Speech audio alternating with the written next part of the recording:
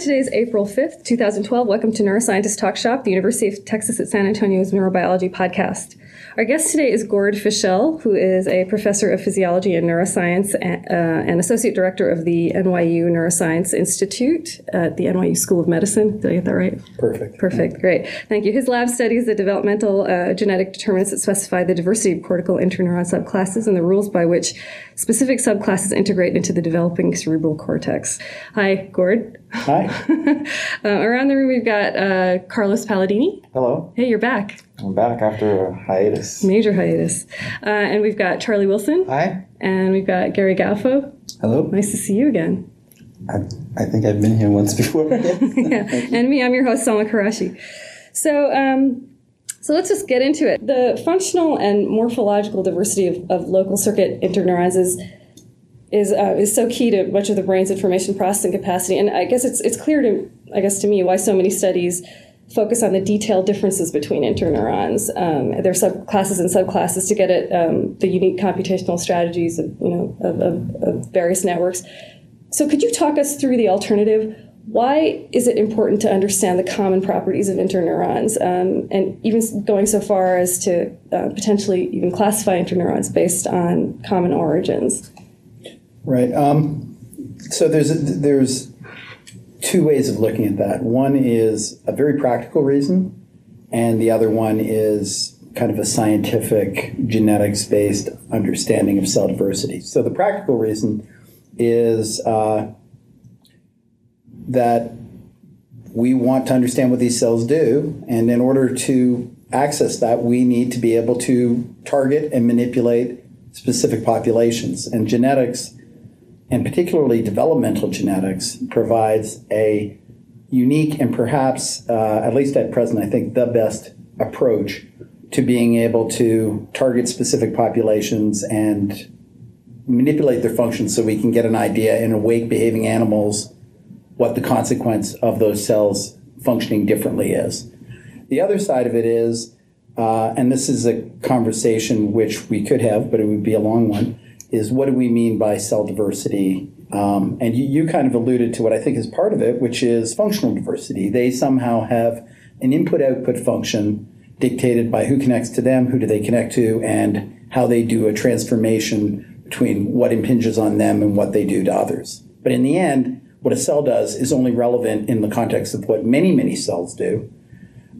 So the whole genetic approach allows you, as populations, to manipulate that. The developmental genetic side of it gives you some idea of what are the rules by which intrinsic properties, such as how they fire and how they behave in a circuit, are connected with the extrinsic properties, who connects to them and who do they connect to. So since it's largely your body of work that's determined our understanding of this area, could you tell our listeners about what we know about the relative interplay between genetics and environmental factors that determine interneuron fate in early development? I guess one view is that interneurons are born intrinsically programmed, and the other extreme is that they learn completely on the job based on extrinsic factors. Is it one or the other?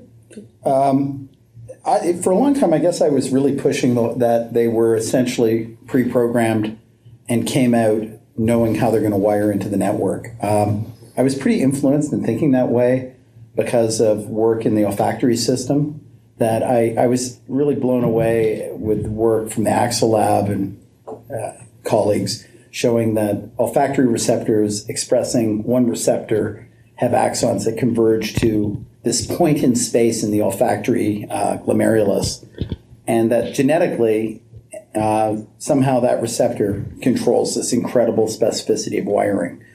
And it convinced me that perhaps the notion that activity was going to be really important was misplaced, and that genetics was really going to basically create a diversity that is pretty hardwired.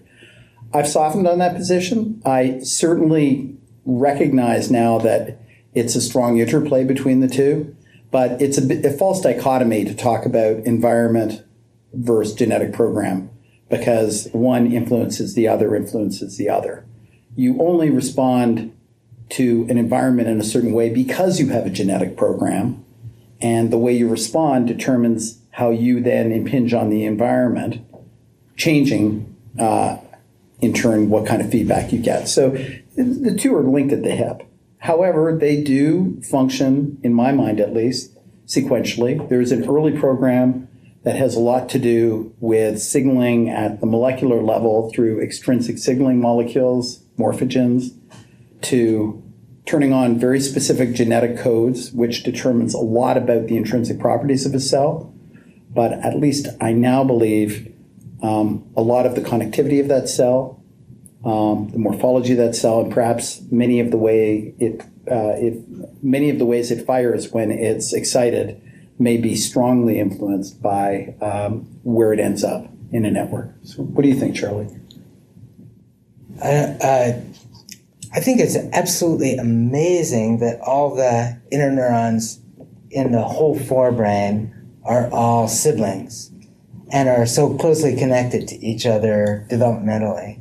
And I think I know this is a different topic, a little bit of a different topic. But it's a good topic. We formerly thought of each interneuron being a sort of unique little hack that was designed for this circuit to perform some kind of function, and there's a zillion different kinds of them because there are zillion different little functional things that are required.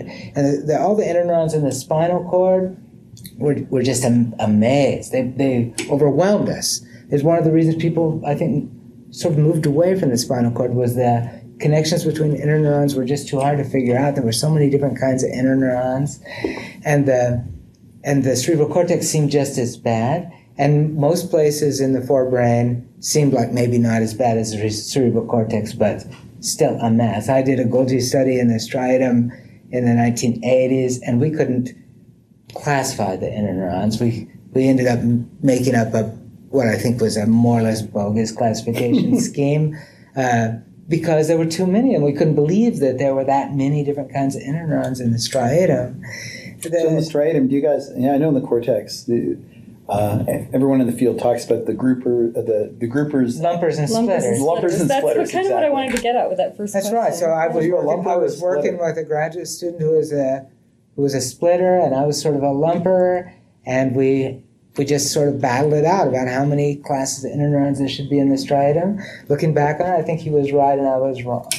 We ended up with 9 classes. Do you think being a splitter is closer to the truth? I thought in that particular case, I wouldn't want to say that across everything, right. But in that particular case, I think this. So what do you mean by being a splitter, I guess? Because I could give you, say, I agree that the splitting into 9 different types is right, but I would still say being a lumper is the right way to look at it because those 9 different types fall, let's, for the sake of argument, say into 3 different lumped categories where the difference between the 3 in a lumped category is all about stochastic interactions they happen to have during But that's development. the triumph of the splitter. When the splitter has discovered what the categories are, then the relationships between cells in different categories can be established. But as long as you're in denial about how many different kinds of cells there are, there's no problem. Okay, I'm going to give you a counterpoint to that. So Peter Somogyi has done a truly remarkable job. Peter Somogyi, Thomas Freund, Yuri Bajaki, and others have done a wonderful job of classifying interneurons in the hippocampus. And they have types like the very famous OLM cell, which is defined based on where it gets input, the O, and where it puts output, LM. Well, guess what? There is no way you have an OLM cell in the cortex because you don't have an O and an LM. It's so narrowly defined that trying to understand the properties between low threshold cells like OLM, which are clearly a subtype of Martinati cell, and a Martinati cell in the cortex gets lost. So a splitter splits that, but by defining it anatomically, it completely loses the generality, which is, I think, where you're going to find out most of the information. So that's exactly what I was getting at, was that the way of categorizing interneurons, the old way of categorizing interneurons, had to do with their particular place in that particular circuit, right. And we thought of each one of them as unique, and we didn't think that interneurons in the hippocampus were necessarily similar to the ones in the cortex because there's no O or LM in the cortex, right? And the same thing was true with the striatum amygdala and olfactory tubercle and lots of other places where everybody knew there were GABAergic inhibitory interneurons, but thought that each one of them was the product of the development of that particular circuit in a very unique way. And the discovery that all those interneurons are cousins, they were all born together and then migrated out to all of these places, means that you can have a categorization scheme like the kind you're talking about, right, that's based on something other than it's the way it's integrated into that particular circuit in its final end state. And that... So you're a lumper again. I don't know. I'm refusing to be lumped or split in that way. But the incredible implication of that is, it seems to me incredible, that there could be a theory of interneurons in the forebrain. That you could kind of say, here's what interneurons of this general kind are for. Here's what their circuit function is. And it might be true with like maybe little nuanced alterations as you move all the way around the forebrain, all these different places. You could say, this interneuron does normalizing inhibition or something like that. And that would be true for all. So I tried tackling this issue. I did annual reviews in neuroscience with Bernardo Rudy. And one of the things you run into very quickly is even if the cell has the same intrinsic properties and essentially the same synaptic properties, at least in its efferent connections, even assuming that it has the same number of afferent and efferent synapses, how it functions in a circuit, I absolutely refuse to believe can be predicted with those pieces of information. You have to know something about who's connecting it to and how those are connected in a circuit. And so while a basket cell may have a fairly unitary way of firing at a given synapse, and maybe even have a fairly unitary way of affecting a certain number of cells when it's stimulated, the difference is in what circuit's embedded in is going to change its function entirely. So for instance, I don't think basket cells are obligate feed-forward inhibition machines. In the piriform cortex, work from Jeff Isaacson shows they are feedback circuits. So if your point is that this close cousin relationship of interneurons is going to tell us how they function in a general way in all circuits, I don't think that's true. I think they're going to function entirely different in different circuits, though there is something really interesting to be learned by understanding that your cousin from Virginia is up in the hippocampus, wired up differently, and there's those similarities will be interesting. But maybe that's why you don't want to be a lumper or a splitter, because you recognize both sides of that coin.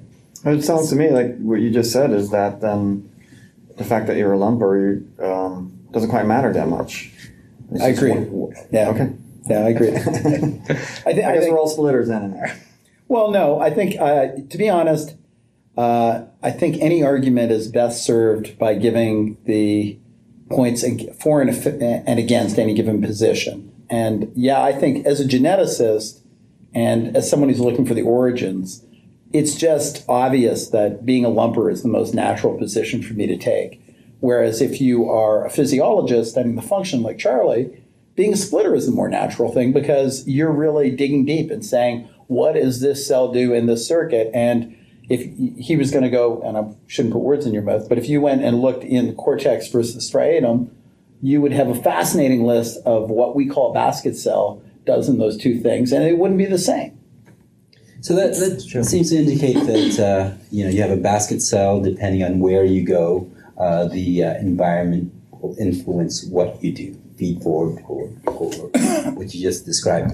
So getting back to your specialty in lineage analysis, some of your earlier work used grafting, right? Mm-hmm. The various eminences.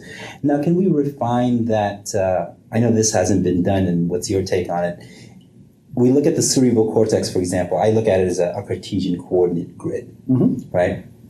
Can you look at the developing eminences as a Cartesian coordinate grid that has a corresponding place in the developing cortex? So I would have strongly said no to that question, but there's a science paper that just came out from Songhai Shi where he did a lineage analysis and claimed that linearly related cells wire together in cortical circuits. And so there's a absolute point-to-point match between a given lineage of cells and where they end up in the circuit, kind of belying my argument that the interneurons from these eminences go everywhere. The counterpoint to that would be what you just said. That is true, but it misses the point that there's already a point-to-point matching of where they're going to start and where they're going to end. So it's irrelevant because the ones going to the hippocampus are in a different part of the grid from the beginning, and so can have different properties. I personally don't believe that. I'm actually trying to use some methods from Connie Sepko's lab to get at this, where the modern lineage tricks are have got to the point where it used to be you went in with a retrovirus that was replication defective, diluted it down so you got a single clone, and came back at the end and said, are the ones from a given clone the same or different cells, and how do they spread out? The extra fold that Connie Sepko's work has done is she's been able to, using methods I don't really want to go into, allow the viruses only to infect cells from a given structure.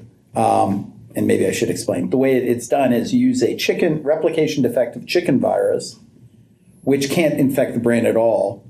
And then you put the receptor for that virus on the structure you want using Cree driver to put that receptor on there. So now you have a virus that you can put everywhere but can only infect one structure. And then if you can get it down to one clone, I can say, now I have a clone and now I know where it starts, which I didn't know before, and here's how it spreads out. And so the thing I'd like to get at is not the question Songhai Shi got at, how do cells that behave coherently assemble? I want to know how cells that don't behave coherently integrate into circuits task. How much do they change? So I could really test this question of, does one common lineage give a cell to the hippocampus and the cortex? Does one common lineage give a striatal cell and a cortical cell? And the answer may be no. But I think that's the question that needs to be asked. You mean a common cell that contributes to Common progenitor.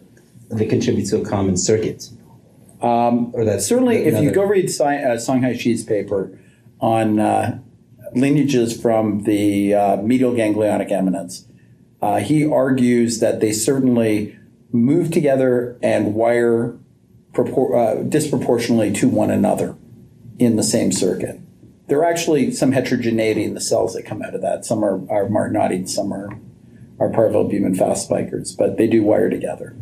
But of course, if you define a clone by being close together, and any time a clone is far apart, you're not going to call it clone. You'll never show that clones can disperse and do different things. So the other part to Connie's method that's appealing is you put in genetic tags on there so you can, after doing your physiology, suck out the nucleus and using PCR, sequence up the tag and show if tag of a cell in the hippocampus and a tag over here in the cortex are the same. With a reasonable level of certainty, you can say they're related and they came from the same thing. So I don't know how those clones will spread, but that's something I really want to find out. It would be something if there was a little map of the whole forebrain in the medial ganglionic eminence and every cell. Location. Have you ever seen the old chauvinist thing where, they used to believe that genetic information came from the man, and people took sperm under microscopes and they convinced themselves there was a little baby tucked in there. Homunculus. A little homunculus, yeah. It's not going to work out that way, but okay. Sure. It would be something if it did. It would be something if it did, yeah.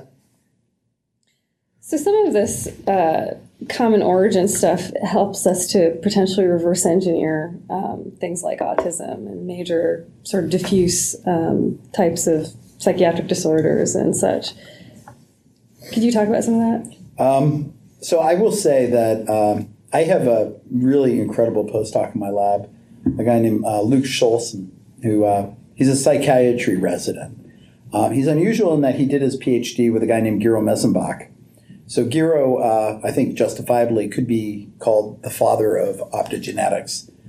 Before Carl Deseroth or Ed Boyden or anyone else had done it, he had worked out a rather complicated system, which is why it didn't catch on, but of using biophysics to engineer proteins to allow you to turn them on and off with light. Luke is a real true believer. He really wants to create tools to deal with psychiatric disease. And one thing he's convinced me, and I'd be curious to hear your guys' opinion, is the idea that most psychiatric disease is focal in terms of its cellular origin. So you could imagine someone that's mentally retarded because they're lacking PSD95 function, so that every excitatory cell is diminished by some fraction of its normal function. And there's just no way of helping this individual because every synapse is damaged and it just can't transmit or undergo the plasticity it could. And it may be that, matter of fact, it's almost certain that a certain degree of psychiatric problem is so diffuse that it's intractable. I would argue that a good chunk of it, and I'd go as far as to say I think perhaps even the majority, have more focal causes where a great deal of the symptoms associated with a psychiatric disorder can be traced to the dysfunction of very few cell types.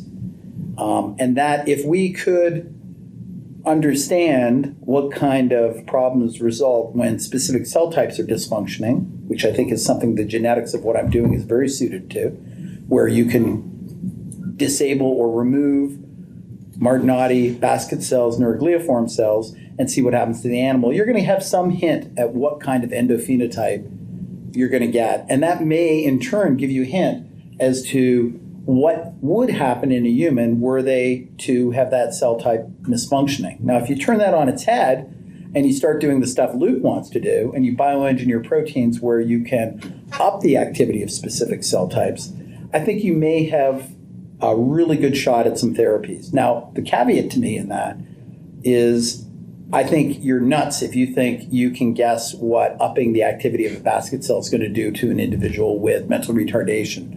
But what you could do is, through trial and error, see what helps and see what doesn't help, and let lock, kit, fit, key. So I think that sort of approach really excites me, and I really like the idea that in my lifetime, we're going to start developing tools that allow us, through a combination of genetics and drugs and viruses, manipulate cells in the brain and really do something worthwhile in terms of helping these diseases. So that's the thought. So focal doesn't mean focal spatially, it means focal in the space of cell classes. That's how I think focal, yeah, that's right. So that would explain, I mean, generally, neurologists have expected everything to follow some kind of localization of function map. Right? So if your prefrontal cortex gets a stroke, you have a certain set of symptoms. If it's somewhere else, it's somewhere else. And many of the disorders that were once called functional disorders were just thought to be ones that didn't have a place in the brain, but they could have a place in the cell type, in the space of cell types. If cell types actually exist, yeah. Yeah. So are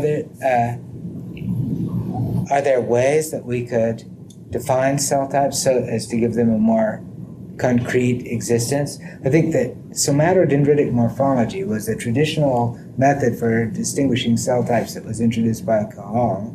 It worked pretty well, and we mostly complain about how it failed, but it didn't fail in general. It just failed in some very specific ways and specific places. But there's no question that the Purkinje cell is a cell type. So somatodendritic morphology it isn't all there is. There's, like, when we can see the axon, we can use the axon to tell something. If we could see more about the cell, when enkephalin and carbaldin and markers like that became available, that really helped. So I want to tell you a story. Okay, good. This is so in 2003, I believe, Rafa Justa took people from physiology, anatomy, and genetics and gathered us together in Patia, Spain. So quickie quiz, what is interesting about the town of Patia in Spain?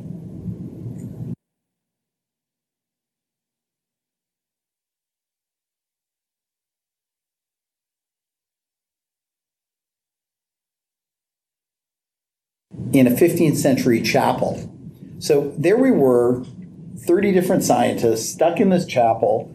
To make it even more bizarre, there was this crucifix in wood from the 16th century of Christ on the cross, bleeding from multiple nail wounds in his hand. And we sat around in that chapel for 3 days and discussed interneuron diversity and what's the best way of classifying it. And we were just about to start this on the first day when a very excited Peter Samoji jumped up in front of all of us and looked at us and said, so you guys are trying to do this where you're going to talk about everything you talked about, somatic dendritic morphology, connectivity, firing pattern, immunostaining, gene expression. And I just want you to know at the get-go, I just want you to understand that this is all in your imagination. These things do not exist. And we looked at him not quite knowing where he was going with this. And he said, the thing is, the only thing that exists in reality is who connects to a neuron, who does it connect to, and how it fires in the context of a functioning circuit. And nothing you're going to describe is going to be a direct proxy for that. So it's all artificial. And I thought it was great, actually. I thought that was a really interesting starting point. What do you think? Well, I think it's definitely true that what connects to you, who you connect to, and what you do is what's important for a cell. But somatic dendritic morphology was the closest Carl could get to who connects to you. Right. Where the axon goes is as close as he could get to who you connect to. And, to understand the essential function of a neuron in its circuit is something we still haven't learned to do. And so we know what neurons do when you pass current pulses through them or something like that. And we see that they vary enormously in their response to those kinds of things. But it's we haven't even started to figure out what they do in the context of their how to characterize a cell's physiological properties in its natural context. So I think Peter was being provocative because what has he studied throughout his entire life? Yeah, he was. And in the end, the problem I have, and so you might imagine that meeting brought every lumper and splitter out of the woodwork. And it was interesting. There were certain individuals I talked to who refused to go to the meeting because they just thought that it was a complete waste of time to do this and that we were essentially arguing angels on the head of a pin. And then among the people who were there, very predictably, to a hammer, everything looks like a nail. So to the anatomist, the anatomy was important. To the physiologist, that was important.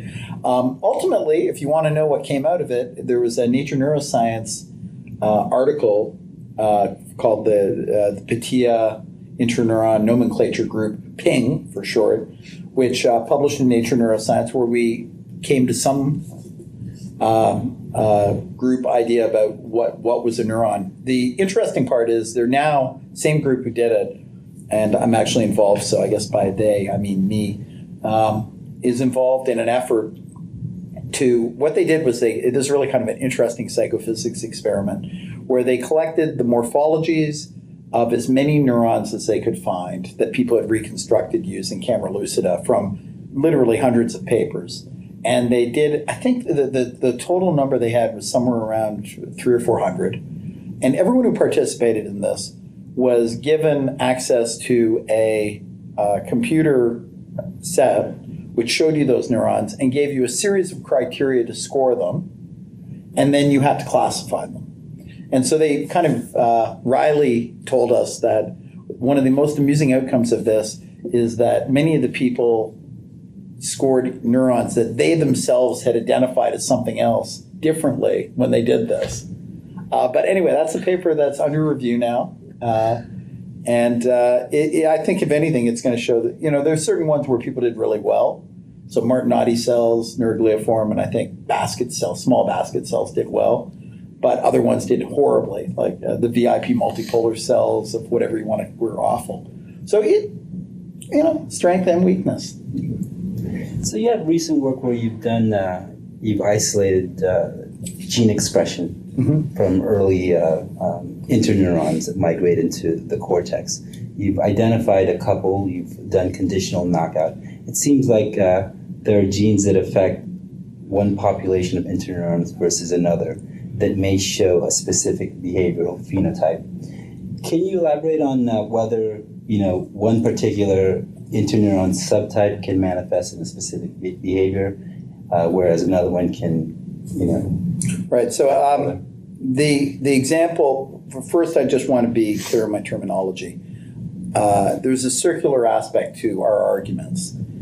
We define the cells we get based on the genes that go in, that are expressed by them. And while these are often correlated to their physiological properties in the mature animal, their morphology in the mature animal, and their immuno expression in the mature animal, to call it a given cell type is a judgment call. But with those caveats, I would say that it is pretty clear that when we target different interneuron populations, the animals have different behavioral outcomes.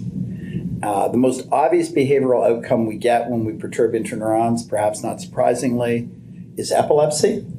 And the surprising thing, to me anyways, has been that the only time you get epilepsy in the mice is when you perturb a substantial population of the basket cell population. So there's an absolute correlation that unless the genetic manipulation we use perturbs upwards 50% of the basket cell population, you don't get seizures.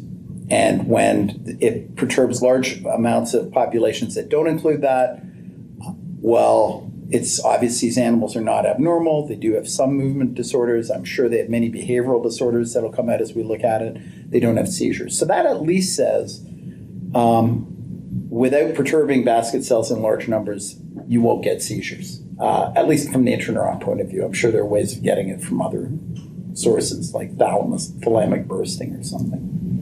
When you say behavior, you mean phenotype, right? I mean, right. We don't really think that there's a turn left cell and a turn right cell, and every different kind of behavior somehow maps onto cells. We sometimes think that behaviors map onto genes, but we don't think that they map onto cells. Well, it could affect a specific behavior depending on where the defective interneuron may be, right? If you get, I don't know, if you can knock out one of these genes in basket cells and another interneuron in the hippocampus, will they now fail in a radial arm test or something? Right. So I think if you want to do those kinds of experiments, you don't want global manipulations. So if you want to understand what basket cells are doing, you don't wipe them out everywhere. You wipe them out in whatever area you want to study. So for instance, there are lots of properties one can attribute and one would assume is processed in primary auditory cortex or primary visual cortex.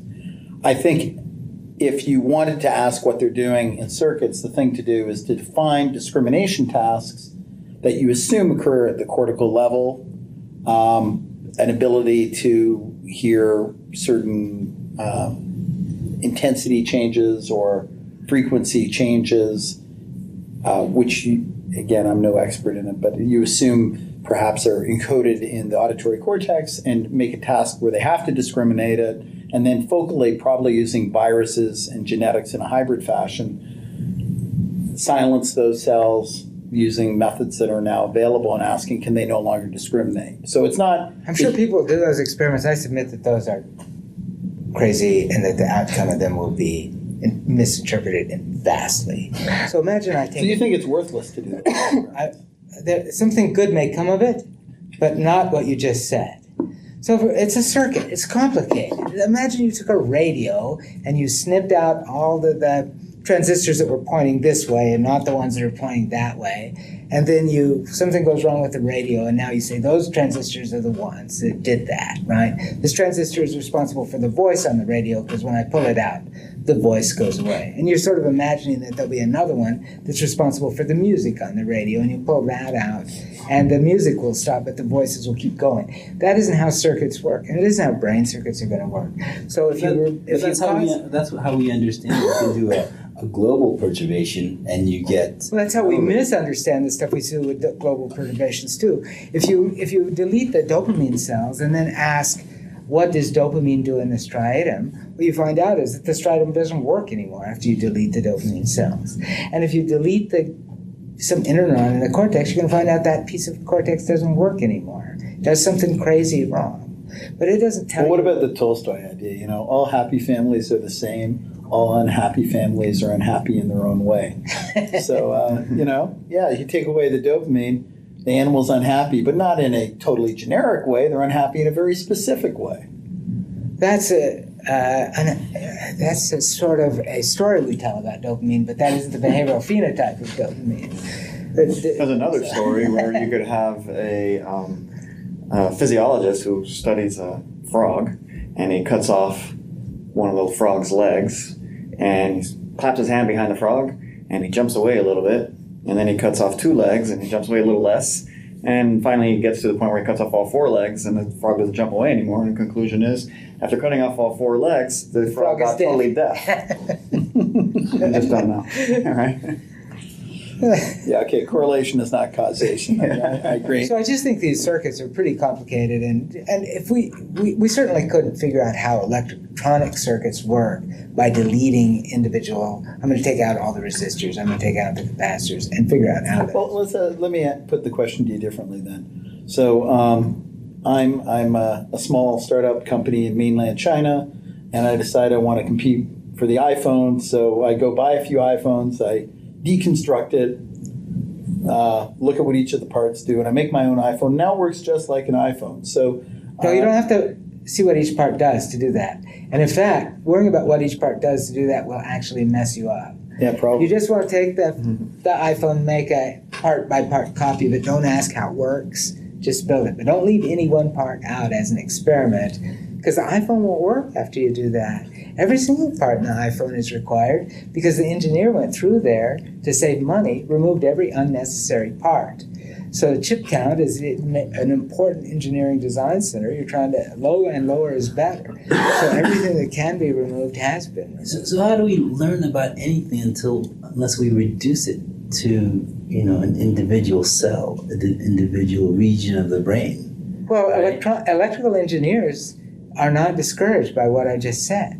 They have ways of understanding the electronic circuits by understanding the operation of the entire circuit by writing out the equations for the parts and connecting them up. So I think if an iPod has to be understood by writing out the mathematical equations of how the parts interact with each other, because it's too complicated to intuitively understand, I'm pretty sure the brain is going to work. Let me give you the geneticist argument, what you said. So geneticists often do gain and loss of function experiments. And certainly I think you could argue that if you want to know what a gene did, the gain and loss of function experiments often give you good hints. But if you talk to a geneticist, most what they get excited about are allelic series. So if you're not familiar with that, they essentially take a gene and they tweak it so it functions everywhere from perfectly normally, or maybe even to 110% of normal, so that's a gain of function, normal, and then 90, 80, 70, 60, all the way down to 0. And where I really learned something about a gene is by looking at the variation of function from 115% down to 0. Is that, in your mind, the right way to tackle circuits? Sure, it's a good thing, but the nice thing about the gene is that you know the important thing that you're messing with, which is copy number.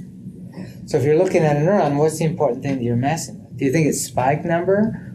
Maybe the cell spike timing is what matters. Maybe it's whether the cell fires in burst or not. So you basically don't know the variable that you want to change in order to do that experiment. So if we are totally sold on average spike rate as the way that cells encode things, then we could just delete spikes. We could hyperpolarize the cell so it makes half as many spikes, quarter as many spikes, 10% of the spikes, and we could have an experiment that's like the one you described. So you what you threw back at me is the experiment like I described. What I didn't hear, we have two physiologists in the room, Carlos, Charlie. What do you advocate as the best approach to gaining a deeper understanding for how the nervous system, or are you saying there is no one best approach, there's 100 approaches, each of which will give you something? And list a few, both of you.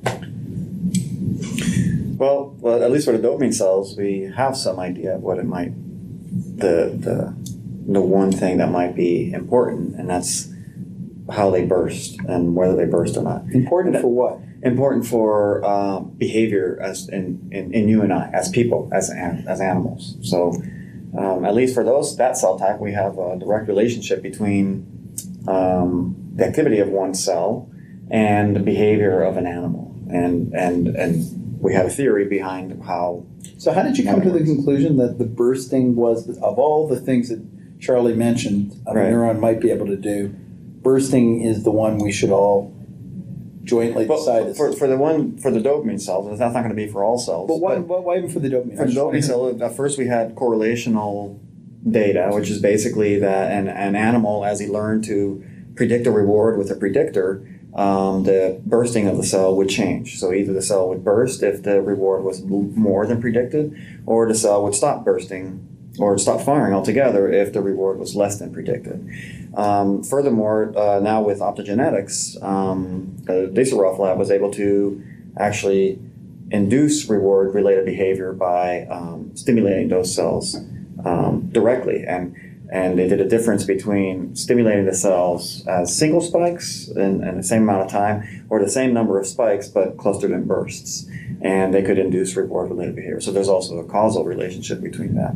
But I'd be too cynical to say that sounds a little bit like the frog that couldn't hear because of no legs. I mean, yes, everything you said is true, but correlation is not causation. There's also a relationship between dopamine release and bursting, so that you could see the release of dopamine per action potential has an abrupt shift when bursting and when not bursting. So, but it is causal when they you can activate GABAergic neurons that project to dopamine cells, and this is a recent paper from Stuber's lab where they actually can disrupt behavior, reward-related behavior, as an animal begins to initiate reward-related behavior, like walking towards a piece of food. They can actually stop the animal from doing it.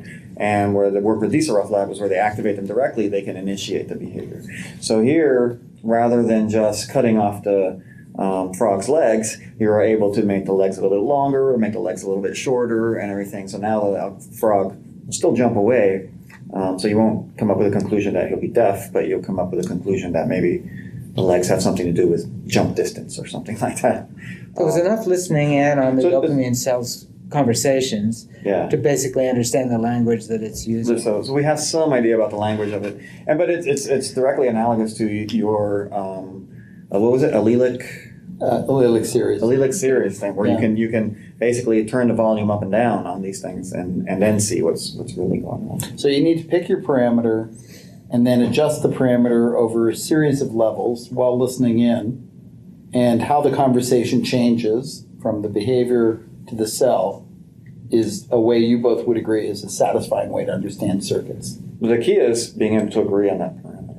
This is just what Charlie is saying. Because if we pick, for example, globus pallidus neurons, then bursting may have nothing to do with how they work. Maybe it's spike rate, or maybe it's spike timing, or something like that. So in the reason why modern molecular genetics and development has advanced significantly, there were two general approaches using reverse and forward genetics. It's if you know a system, you should define what those two terms mean. So in reverse genetics is the genes, the players, and you know that you'll manipulate it and look at the outcome.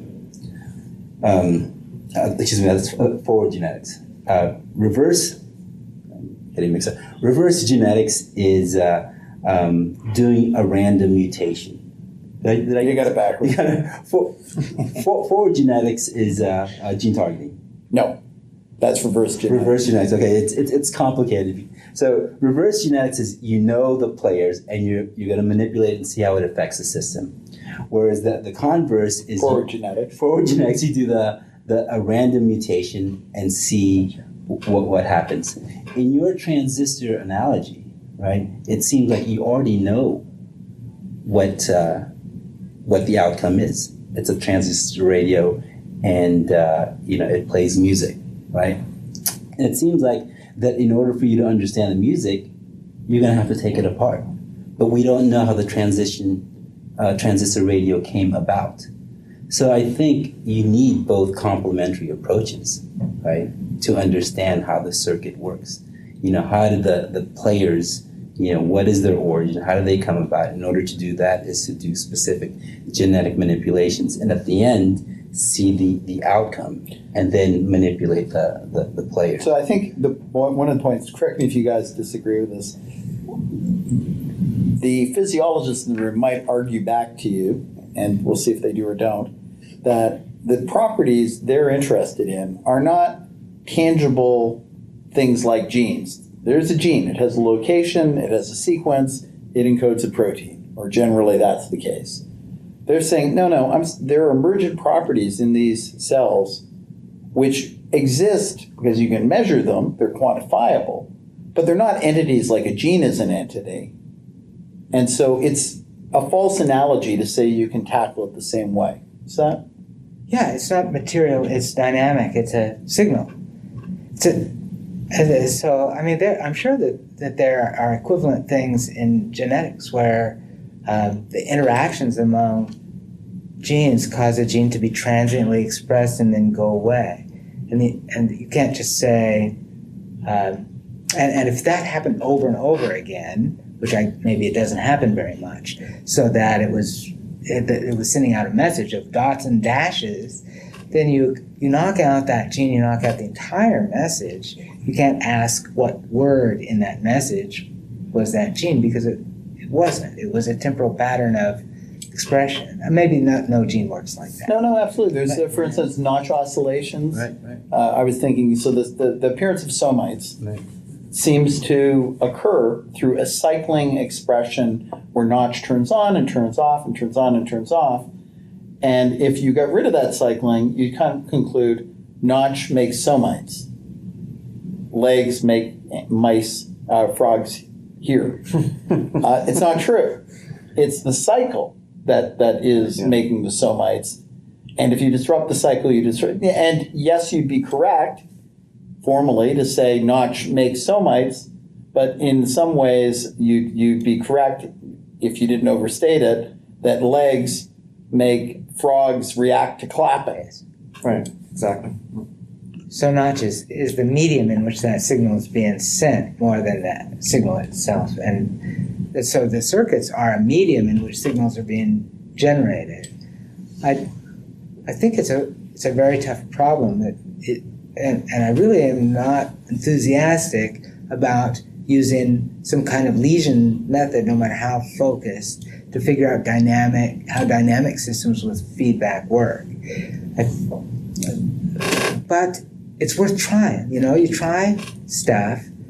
I think it would be very interesting to inject signals, though, into things like that. So if you're trying to fix a broken radio, a good approach is to follow one of these time-varying signals until it stops.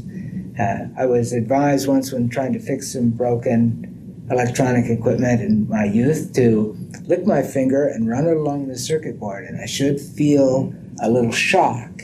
And when the shock stops, that's where there's a problem. Did it work? Yeah. Use your finger as a voltmeter. As a voltmeter, sort of for audio signals where you could feel the electrical signal, the transistor that was broken, the audio signal wouldn't go beyond that, and it would. This was like this is the rough way to do it. But you can also inject signals into circuits and follow their propagation through the circuit. And I think those kinds of techniques are the kind that we need to foster. We can use the same things you're thinking about, optogenetic methods, but instead of just making things go more or things go less, we could try to create some patterns instead. So can I ask you, I in a moment of hubris, I read Corticonics. Wonderful book, yeah. Wonderful book. And one of the exercises they put you through on that, or I'm going to mispronounce, Abeles puts you through, is making you really think about how the propagation of a signal goes from one neuron to the next to the next. And what was very humbling to me was realizing that unlike your circuit in a radio where you can follow the signal until it stops, in a cortex, any cell fires because of the coincident firing of some subset of the neurons that impinge on it without another subset being too inhibitory to stop it over a certain period of time, leading to the happy event that we get reach threshold and it fires, and then it starts all over again. And so that one of the calculations he had you go through was what's the probability of a signal starting at a first neuron still being transmitted a few neurons down there. And it very quickly got me thinking about why any sort of thought of a neural circuit as a serial connected thing is just useless. So while I like the idea of electronics being our best analogy, until we have electronics that have and or gates everywhere, so I guess a computer is a better analogy. The analogy does break down because the electronic devices have few inputs. I mean, that's exactly what you just said. So even an AND gate, you can buy AND gates that got multiple inputs, but we don't. We use 2 inputs, 1 output. That's how we do AND, except in rare exceptions. But neurons are never like that. It's always tons of inputs and one output. The curse of dimensionality again. Yes. Here we are. I want to bring it back to development and away from physiology. This idea of timing of development is so critically important, that things happen in sort of, you have these key players, these certain molecules that come on and off at various times, and a lot of them are reused. So at time A, they do one thing, and then at time, whatever, they do something completely different. Genes are pleiotropic. Exactly. So I guess my question is, where does this master regulation come from? Is the idea that things are deployed and that each event sort of regulates the next event, or is there some sort of sort of correcting factor, like activity, for electrical activity, for example, could sort of bring things back? Because you can sort of imagine things kind of going off crazily if you have sort of. I'm going to take this question in 2 ways and tell me if it's. I'll try doing it briefly. One, I detest the concept of master regulators, and I would point out that scientists, whether they admit it or not, invoke God in everything, whether it be artificial intelligence where you have a teacher, or developmental biologists where you have an organizer.